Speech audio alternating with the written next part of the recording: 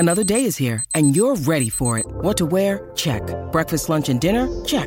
Planning for what's next and how to save for it? That's where Bank of America can help. For your financial to-dos, Bank of America has experts ready to help get you closer to your goals. Get started at one of our local financial centers or 24/7 in our mobile banking app. Find a location near you at bankofamerica.com/talktous. What would you like the power to do? Mobile banking requires downloading the app and is only available for select devices. Message and data rates may apply. Bank of America N.A., member FDIC. When you need mealtime inspiration, it's worth shopping Kroger, where you'll find over 30,000 mouth-watering choices that excite your inner foodie. And no matter what tasty choice you make, you'll enjoy our everyday low prices, plus extra ways to save, like digital coupons worth over $600 each week. You can also save up to $1 off per gallon at the pump with fuel points. More savings and more inspiring flavors make shopping Kroger worth it every time. Kroger, fresh for everyone. Fuel restrictions apply. Shaune Ritchie's on the line now. Morning, Shaune. How you going? Good morning, boys. Good. Excellent. Now, this is a little Easter treat for you. You've got your unbeaten mare in a very winnable Group 1.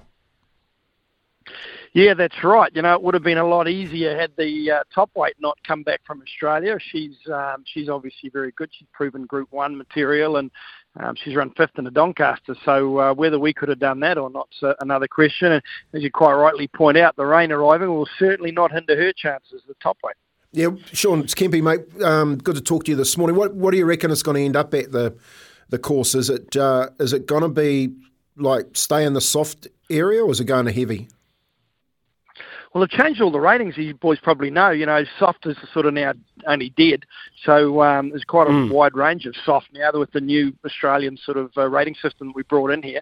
But look, apparently yesterday they had about 4 hours of just sort of steady showers. So on a good 4, which it was before that little bit of a rain arrived, I'd say the track would be near perfect, still good now. But obviously it depends on what we get tonight and tomorrow morning. Bang on. It's a 5 at the moment. So it's really funny trying to get, especially doing form, you look at, you can trick yourself into saying horses that have come through this season aren't good track horses if it gets too firm, but the reality is they've just been running on 5s, and that's why they come up in the soft column. But it's pretty much a good, and that's kind of what you want, a little bit of cushion in it. Mustang Valley's drawn wide, so any sort of heavy track would really aid her. What's the story with Pearl of Alsace, Shaune? Like, when did you realise that she was this good? Because I've kind of been pointing out all week, you don't get horses that go from maiden to Group 1 winners in the same season, and obviously you know that, but especially 4-year-old mares, but something about her, she just knows where the line is. Yeah, well, look, as you point out, you know, we see a dominant 2-year-old filly or 3-year-old filly or 2 or 3-year-old colt, and they stay in their own age group and particularly their own sex, and they can be just better than them, and they just keep winning, such as Jennifer Eccles and, Legato horses like that.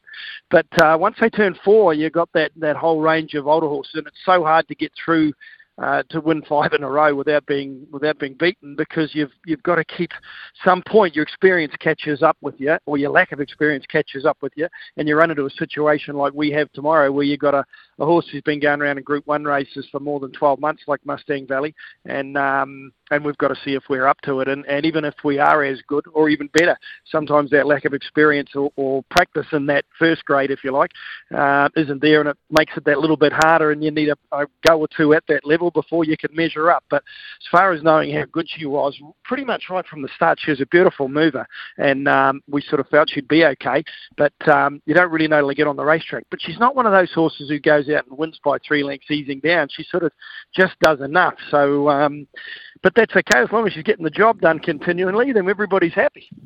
Hey, Shaune, so how are you mapping the race? Like, I've said Mustang Valley probably goes to the front and tries just to bury every other horse. Is that how you see it, or is there other tactics in play here? Well, I'd have thought a horse like Clever Ruds might lead. He's been, she's been a mare who's sort of gone at good clip in the past. So, and from that gate, I would be surprised if Andrew doesn't go back on Mustang Valley. Once again, it'll come down to track conditions. When the draw come out, couldn't have been happier. I mean, you know, obviously the favourite's drawn out in 16, and we're in gate 4, which is a near perfect gate on a good track. But if that rain comes through the day, and particularly while the races are on, well, all of a sudden Mustang Valley's going to shorten right up, and will lengthen in the market. But if we get the good track that we want, we're going to get every chance because she'll probably be giving us a head start. There's no reason why Pearl of Alsace can't set up sort of 4th or 5th and get close to the gun run in the race. If she won, you'd almost be forgiven for Cepeda to retire. I'm sure you don't want to hear that, Shaune, but she would have done her job, and it's an incredible performance to be picket fencing this far and not even have run in an open handicap before she won that group race and gets a chance. As I said, it's a very winnable Group 1. All these mares and connections must be absolutely thrilled to be in the race. What's it like training for the great man Cepeda? Oh, he's very easy to train for. He's got his racing manager in Gary Cossey, and he's another one easy to work with. And he's in America at the moment, and he said, we better bring that Cattle Stakes trophy around and you better have a drink. And last time we won a stakes race for him was Melbourne Cup Day with a mare called Atacama. And he does his own pear-infused vodka, and, mate, it's like rocket fuel. You just don't... Well, we had a sober driver, and I was trying to tell the sober driver when we were leaving Cepeta's place, which is in Pencarrow Road there, I said, why are you taking us to the airport? And, of course, we were going home in the opposite direction. It wasn't until we passed the track I realised that I had it wrong and he had it right. Yeah, I'll tell you what, I had a few of those days too with you blokes, Shaune, so I know exactly what you're talking about. Mate, the young'uns, the ones down the bottom of the Muzzolino and Skew Whiff, you think they're a threat at all? Oh, for sure. They're racing right on the top of their game, and in fact, they're the two, and probably the grey horse of Tiarkhouse's was a good run last time. She sort of sat 3 wide with Opion when he just beat her on the line. So Arithmetic, it's going to be hard to beat as well. So it's not.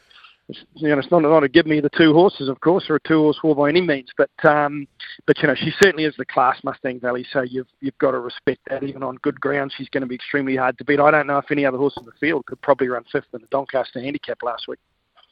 Well, that's exactly right. So she's got the best form line, but the only thing is she's travelled back, and that was only last week, and it was obviously a high-pressure race, so you just...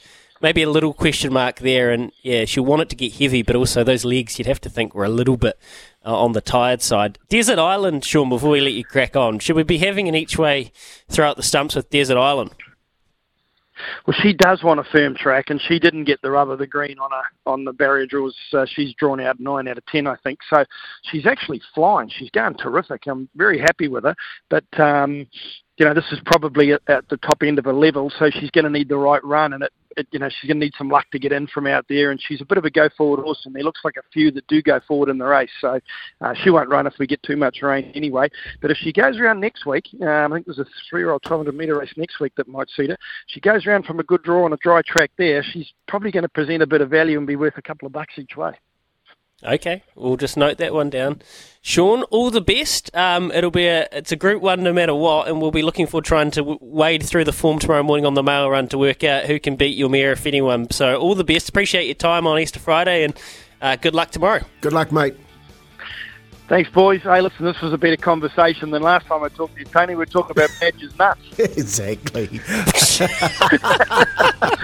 Okay, I won't share that one, okay? So we'll keep that one to ourselves. No, we'll leave that alone. Yeah, exactly, not today. It's Good Friday. Just as Joe was thinking there might have been a chance for someone to get pulled to the BSA front of the line. No, Joe, you're still at the top of the queue there, my friend. It's coming up 8 o'clock. We're going to go away and have our delicious McDonald's thanks to our boss, Ruben. Appreciate that, Ruben. Hey, guys, Foxy's birdied the 12th. He's 1 under. Yes, boy, birdied the 12th, the par 3 there. Go on, Foxy. Keep it going hard, and we'll let you know how he goes on the 13th on the other side of this.